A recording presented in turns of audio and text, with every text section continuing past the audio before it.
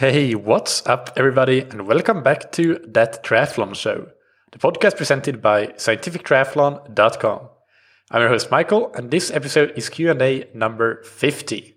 Before we get into today's questions, as always, big thanks to our sponsors, Precision Hydration, that you can find on precisionhydration.com. Precision Hydration create electrolyte products that help you get hydrated and stay hydrated.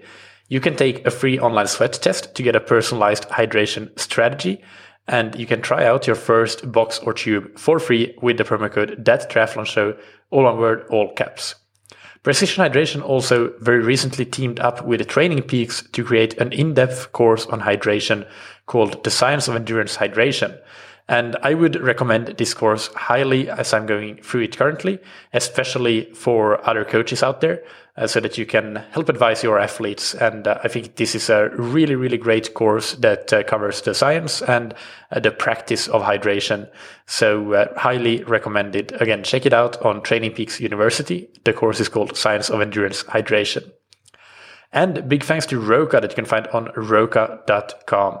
This episode's contribution in the Details Matter campaign that Roka are running until the end of September is from Mel in Content Marketing, who writes about the commuter pack. I love the water-resistant pocket. I'm always stuffing sweaty gear there after a race, and I love the ability to keep it separate from everything else in my bag. Plus, the internal handle makes it super easy to reverse out and dry after I'm done. You can check this pack out, and you can check out all the other products that Roka have, from prescription glasses, sunglasses, wetsuits, tri-suits, and goggles, and etc. on roka.com, and you can get 20% off your entire order with the promo code TTS, all caps. Today's first question is from Alexandre Fagundes in Brazil, who writes, "Hi Michael, another question I think that is suitable for the Q&A.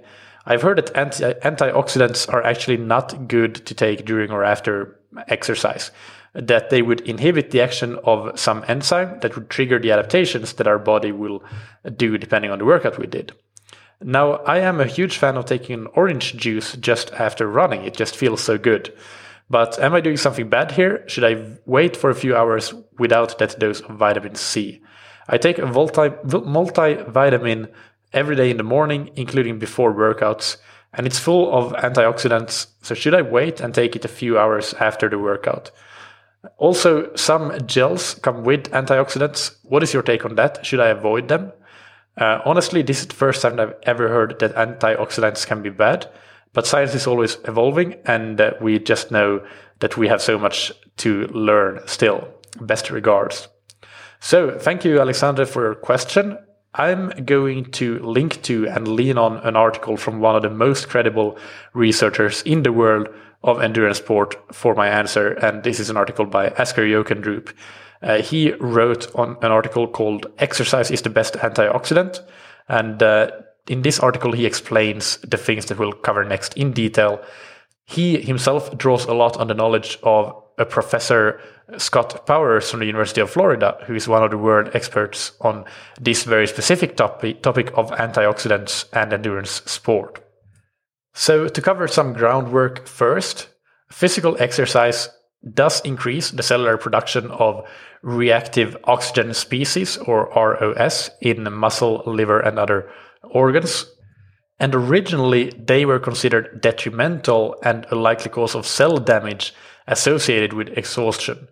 But in the past decade or so, we have seen evidence that actually, as you say in your question, these reactive oxygen species act as a signal, or can act as a signal, that are important for training adaptation, among other functions. So it can be seen as a positive, and that is correct.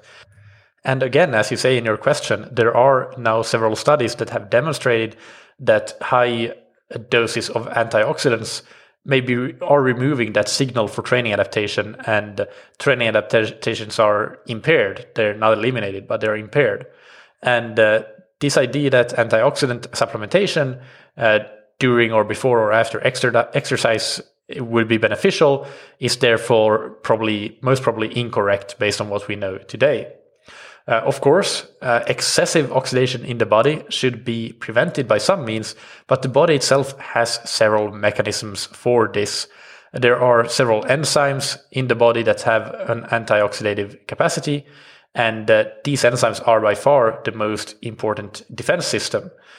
Because when we take dietary antioxidants or antioxidant supplements, when they get to the site of oxidation, they can be used as an antioxidant only once, and they are used up, and therefore we need a large amount of these exogenous antioxidants for them to be effective.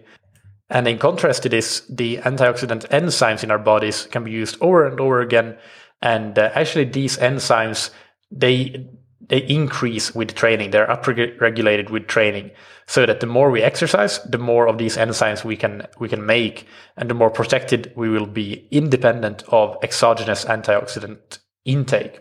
So Asker wraps up the article with 6 key messages regarding antioxidants and endurance training. Number 1, there is no evidence that physical training requires antioxidant supplementation above the normal antioxidants from a well-balanced diet. Keywords there. Number 2, dietary supplementation of antioxidants can play a role when food intake is restricted or where a dietary deficiency of antioxidants is clinically determined, but this is very, very rare. Number 3, there is no evidence that antioxidants have a positive effect on recovery. Number 4, there is little or no evidence that antioxidants improve performance. Number 5, there is emerging evidence that antioxidant supplementation in high doses can reduce training adaptation. Number 6, eat a varied diet with fruits and vegetables. So to answer your question, Alexander, on whether you should avoid antioxidants, no, not as a part of a normal, healthy, well-balanced diet. There is, you asked about the orange juice specifically, and there is indeed a study which is called Oral Administration of Vitamin C Decreases Muscle Mitochondrial Biogenesis and Hampers Training-Induced Adaptations in Endurance Performance. And this one is from the University of Valencia. And they specifically found that vitamin C supplementation hampered endurance adaptation. But the keyword here is supplementation. They took it in pill form, not as part of orange juice. So that is one key difference. And the second key difference is they supplemented with 1,000 milligrams of vitamin C per day. Whereas if you drink something like 250 milliliters of orange juice, that's 8 ounces, for those that use that system, according to my quick Google search, that would give you 124 milligram of vitamin C. So your dose there would be 12% of the dose in that particular study, in addition to the fact that it's part of more normal food and not part of a pill. So a very high dosage of antioxidants. So I think you're fine. I would definitely not say that you need to stop having orange juice after your workouts. I would say that the multivitamin is probably unnecessary. If you are consuming a healthy, balanced diet, then you don't need a multivitamin. And I would say that the gels with antioxidants, I think I actually personally use them, not because I actually hate it. I wish that they would not have antioxidants in them, but they also have a lot of other things. They have BCAAs, and they have vitamin B12, I think, and a lot of things that there just isn't good evidence for. And the reason I use these gels in training, I don't use them in racing specifically, is that they're just very cheap to buy from Decathlon. so that's why I use them for my staple training sessions when it doesn't really matter. And I do use some Science in Sport gels mostly when it comes to racing and preparing for in the final lead up to races, to make sure that I'm used to those gels that don't have anything unnecessary in them.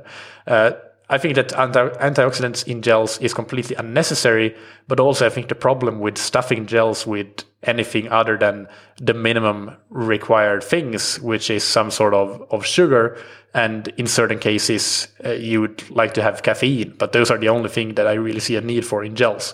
Anything else is just going to be something additional that needs to be processed by your digestive system, which is going to just be a potential negative, a potential for digestive problems or GI issues. So that's my main gripe with having antioxidants in gels, that there's no evidence for them, so why put them in there? It's just going to be a potential negative. I don't think that the doses are necessarily that big so that it's going to be a negative impact. But, well, if you're really concerned about this, perhaps consider changing gels. I would definitely not be against that. Again, for me personally, the reason that I do use gels that have antioxidants, they're cheapest and I train a lot. So I do consume a fair amount of gels. So, I'm not particularly afraid of those small amounts of antioxidants impairing my endurance adaptations in this particular case. But I'm not saying that I'm right in that. I may be wrong in that, and we're still at the beginning stages of trying to discover just how antioxidants may influence endurance adaptation. So yeah, who knows what we'll know in a couple of years from now. That article by Asker Jokendrup is fairly new. It's from 2018. So it's a very good read. I'll link it in the show notes, of course, and I'll link to the other studies that I cited as well. So thank you for your question, and let's move on to the next one. And this one is from Martin in Wales, who writes, "Hi, Michael. I have adopted the polarized approach to training, and recording the times in heart rate zones is pretty simple. However, during things like VO2 max efforts, it obviously takes a while for my heart rate to get up to the high intensity training zones before I finish the interval, and then it goes down again. The time I'm producing VO2 power, however, might be 2 minutes, but the heart rate will say 1 minute in moderate intensity and 1 minute in high intensity, as an example. Should I be recording the time at VO2 power for these sessions in my record of distribution in each training zones, or should I carry on recording heart rate?"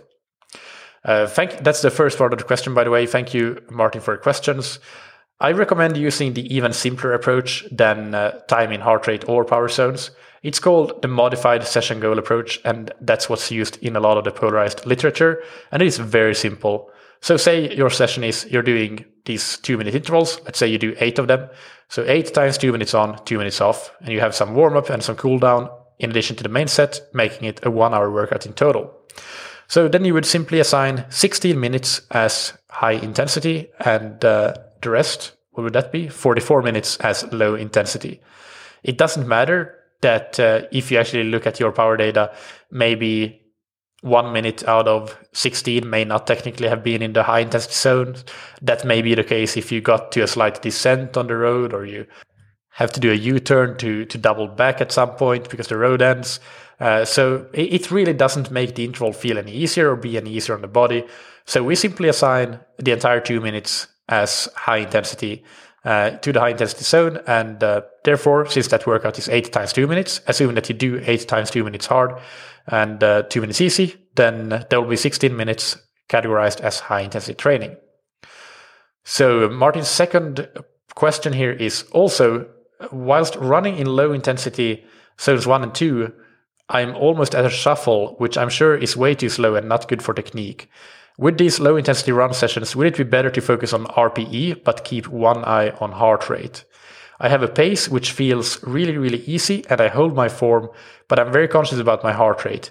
And it's usually at low zone 3 based on the training zone percentages you discussed in a previous podcast. Should I run with a slow shuffle in zone 2 heart rate, or with good form in low zone 3? Any help would be greatly appreciated. So potentially it might be better, yes, to increase the heart rate a bit so that you move away from that slow shuffle if it still feels really, really easy, as you say. There are a few things to keep in mind if you do that. So first, make sure that at that pace, your heart rate does not increase, that it actually stabilizes, and that it is a pace and a heart rate that you feel like you could hold for hours. And also do the talk test. This is perhaps the most important thing. Talk to a friend that you're running with, or talk to yourself and see if you can talk in complete sentences.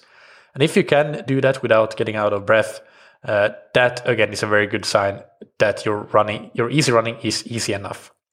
So regarding your heart rate zones and how you set them, I was a bit suspicious, and we had a bit of correspondence about this after your question, because I was suspicious that your heart rate zones might be incorrect, and that's where this dissonance in RPE and heart rate comes from. And in response to my question, you wrote that you used training zones, used the percentages from the ones that I recommended in a previous podcast episode, But the threshold heart rate was taken from the last marathon you did, where Training Peaks told you it was 154. And you wrote also that you had it measured by your coach last year when training for Ironman Wales, and it was approximately 150, but the testing method was poor. So I can't really comment on the testing method that you did last year, but I can comment that just accepting a suggested threshold from Training Peaks is also a very poor way of setting heart rate zones. And this is more of a comment to everybody listening. When you get those threshold notifications from Training Peaks, do not accept them blindly. If you have those auto-apply threshold updates enabled in Training Peaks, go and turn them off immediately for all thresholds, whether it's heart rate, power. You should not accept that just for what it is. When you get a notification like that, you should take a look at the workout or the race and see if it really makes sense that your threshold is different than what it's currently set at.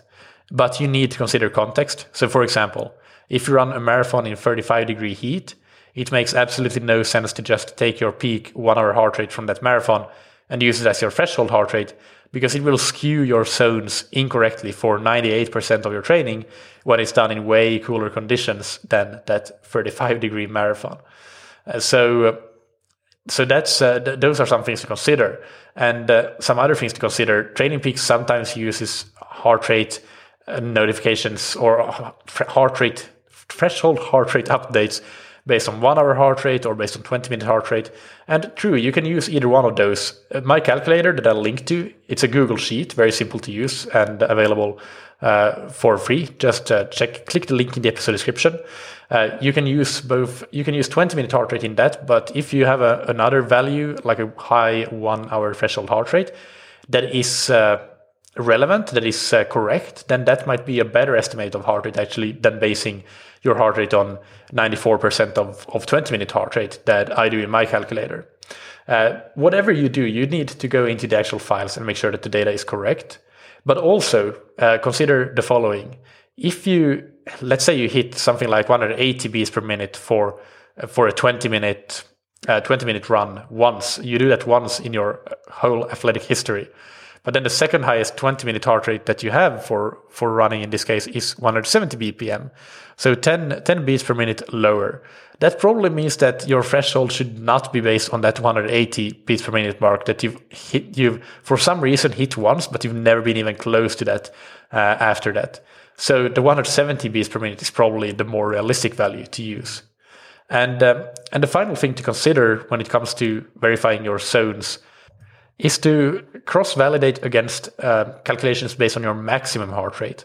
So you can check if what your maximum heart rate is. Again, make sure that it's an actual maximum heart rate that really looks relevant and it's not an artifact that just your heart rate monitor did something crazy, but it's something that where the heart rate chart looks like this could have actually happened. And again, making sure that it's not a complete outlier, but something that you have been close to on several occasions. So if you take your maximum heart rate and it's okay, you've checked that, and you take 75% of that maximum heart rate, then if that is close to your upper end of zone 2 that you've already calculated based on your threshold heart rate, then that's probably a good validation because based on 2 different methods, you've sort of gotten a very similar result for where the upper end of your zone 2 should be. And you can also verify that, calculate 90% of that maximum heart rate and check if that is close to what your threshold heart rate is. So again, that's another great way to validate if your zones are correct. But if you have a mismatch between the 2 methods, between calculating zones based on threshold and validation based on maximum heart rate, then you really need to dive deeper, and it might actually require talking with a coach or doing some real testing, physiological testing ideally, but with a good protocol, of course. So those would be some general pieces of advice for using your training zones and making sure that they are correct. So I hope that this helps, Martin. And for anybody listening, again, I'll link to that calculator, the training zones calculator that I have, a Google Sheet, so you can fill in your own data and get your own zones. And that's it for today's Q&A.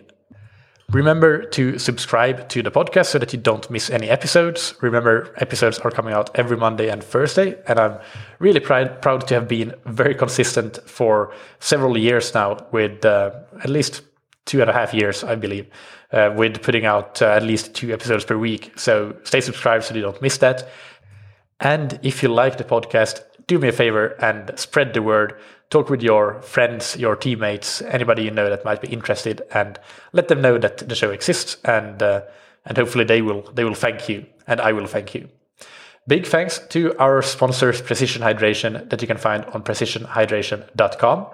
Take their free online sweat test to get a personalized hydration strategy, and use the promo code ThatTriathlonShow, all one word, all caps, to get your first box or tube for free.